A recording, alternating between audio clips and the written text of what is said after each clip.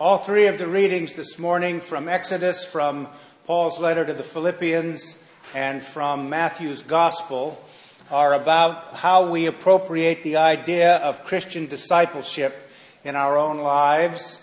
And they give us a little insight into the way in which the biblical witness, or one of the ways in which the biblical witness understands how God relates to the creation that he made and called good. So in the reading from the book of Exodus, we have another of the murmuring passages. We had last week a murmuring passage, and we have it again. You know I'm very fond of them because they tell us a little bit about human nature, and they tell us a lot about God.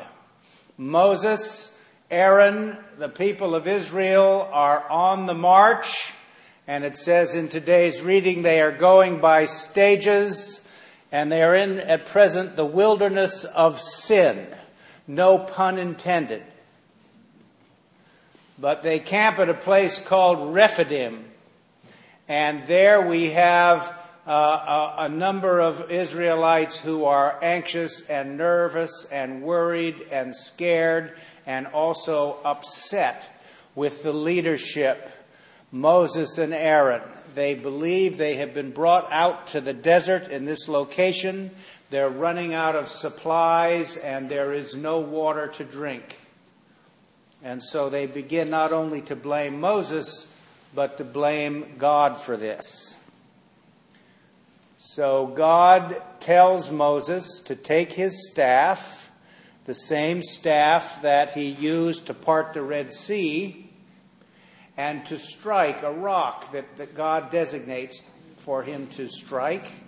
And he does this, and water gushes out of the rock, and the people of Israel have water to drink.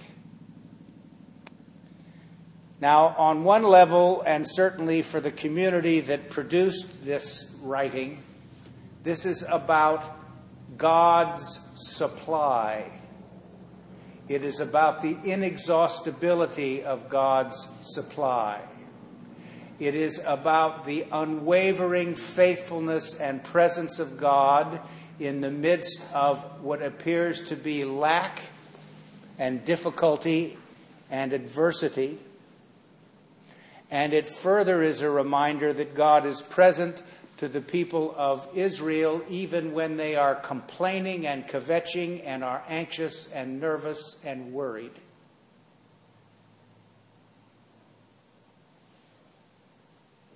This reading will be taken up by Christians and seen as a type of understanding of the importance and the power of the sacrament of baptism, the living waters that come out of the rock, which slake not just our physical thirst, but our spiritual thirst as well, because Christian people believed, being obedient to the Savior's command, that when they baptized, they restore to unity human beings with God, that we become grafted on to the body of Christ, and that somehow we are embarking then on a pilgrimage whereby we understand in a deeper and fuller way God's purposes for us, that each one of us has a role to play in God's plan for the cosmos in big and small ways.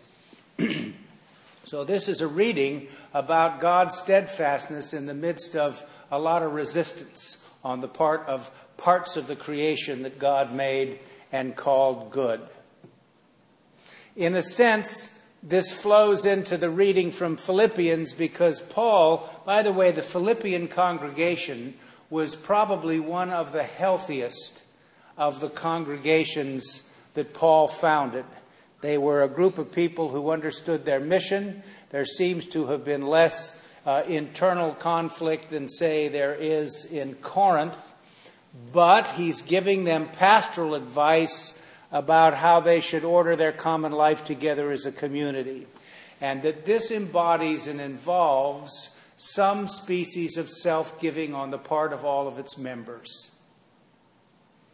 Embedded in this text by the way, is a primitive hymn about Jesus that Paul reproduces. And he speaks about Jesus' self-giving. And he tells the readership that this is a model for them to understand the nature of self-giving. And here's what I want to say about that. Most of the time when we think about texts like this, the speaking of Jesus giving up his life for us, the ultimate sacrifice, and that we are in some way to understand this as a model for ourselves, it turns out often that we think only in heroic terms about these kinds of things. And the truth of the matter is that you and I go through a lot of quotidian suffering. Stuff that is really ultimately not consequential, but it's nonetheless there, and it is annoying, you know. Those of you who have to get in the car tomorrow morning and drive some distance to get to work and put up with the traffic, you know. People who have to contend with difficult people. You know, sometimes you get into this idea of what's going on in your life, and you begin to believe in the truth of what the French philosopher Jean-Paul Sartre said, that hell is other people.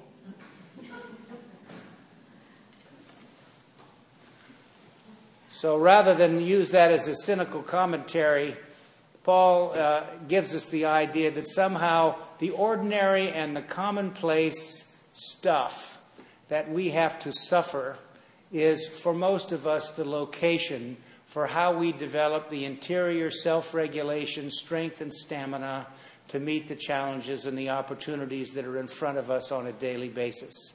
If we keep our gaze and vision only towards those things that are heroic and think that we need to be like some person who gives up their life in a heroic fashion and that that's what really counts, we're going to miss sort of the slow and steady movement towards the building of character, towards the building of the kind of interior strength that we need to do this, to respond to what God wants us to do in the world. So what Paul says here is that we're to have the same mind in us which was in Christ Jesus. I used to puzzle over that and think to myself, what in the world might this mean? And then I thought about probably my favorite biblical passage of all from the Epistle to the Hebrews, looking to Jesus, the pioneer and perfecter of our faith. And more to the point, from 2 Corinthians, we are ambassadors for Christ since God is making his appeal through us. And so if we understand in some way that having the same mind is understanding Jesus as the template that we lay over our own spiritual life and development, that perhaps having the same mind as Christ Jesus is a way of coming to see more fully and clearly who we are and how he is the model for us. The author of John's Gospel and the community out of which that gospel emerged believed that if God were walking around on the earth, this is who he would be like. And more to the point, they understood that when he taught them and when he performed his mighty works in their presence, they knew that it was not merely just a tableau which was being presented to them, but it was the means by which they could acquire tools they could use in order to be faithful to God's purposes. And so having the same mind in us which was in Christ Jesus means that we understood that they didn't begin and end with the Savior in his earthly ministry, but they now extend to all those who seek to believe in him and to understand his purposes for each one of us, both corporately as the community of faith we call church, and each one of us personally, our interior mental, emotional, and spiritual states. So Paul is giving them, through the use of this hymn, reminding them of the template character of Jesus' teaching and his works in the world. In the reading from Matthew's Gospel, some 3995 biblical scholarship, there are a number of New Testament scholars who think this may be the earlier fragment of what ultimately in Luke's Gospel, where it only appears, the parable of the prodigal son. So this is called the parable of the two sons. And it's about a number of themes. First of all, before he tells that parable or speaks the parable, he is questioned. We have complaining or criticism operating, just like in the reading from Exodus. Some of the religious leadership asks him, from what authority does he have this teaching? So, it's a masterful press conference. In this day and age, the spin, it's really good. He was very smart. They ask him, by what authority do you do this? And he said, I'll answer you if you can answer me this question. Is the ministry of John the Baptist godly or not? Does it come from God or does it come from human beings? So the people that are questioning him said, well, if we say it comes from God, then we're all jammed up, because if it comes from God, we have to accept what it is that he said, which challenges the religious leadership. If we say it comes from human beings, we're going to make the crowds angry because the people are on the side of John the Baptist. So they refuse to answer. They say, I don't know. So Jesus said, then I'm not going to answer you about where my authority comes from. Of course, the subtext to all this is by now Jesus knows they're after him. And he's trying to keep a lower profile, if possible. But then he tells them this story about the two sons. He said to one son, I want you to go work in the vineyard. And the son said, I will go. And he doesn't go. And he asked the other son that he'd like him to work in the vineyard. And he said, I'm not going to go. And then he goes. So you can interpret this parable in a number of ways.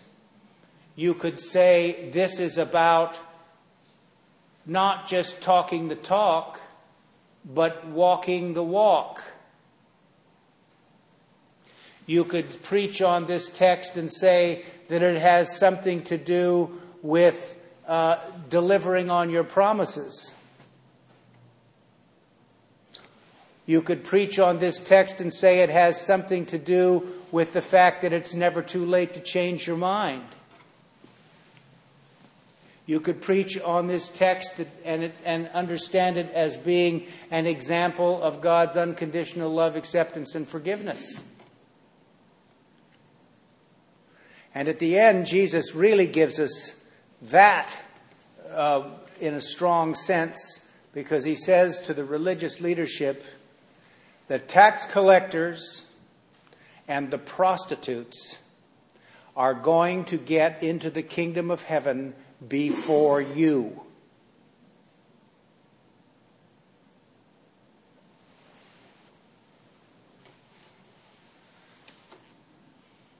You know, when we die and go to God, we don't die and go to God because of our virtues or because we're a good person. We go to God or experience in the here and the now the presence of God because God unconditionally loves, accepts, and forgives us and never goes away from us even when we complain and are anxious and nervous and worried and consumed with doubts and fears. He is always here.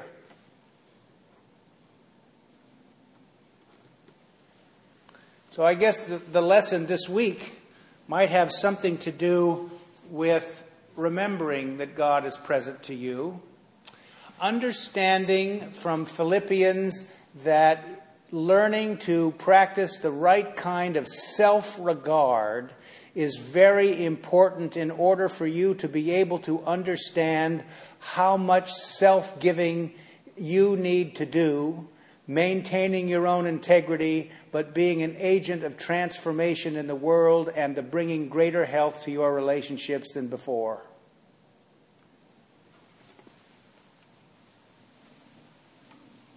And finally, I guess from the gospel, we learn that building character is an important thing. Doing what you say you're going to do is an important thing. Character could be understood as living your life according to certain principles. So it's important to have some integrity to what it is that you do, and to walk the walk and not just talk the talk. Amen.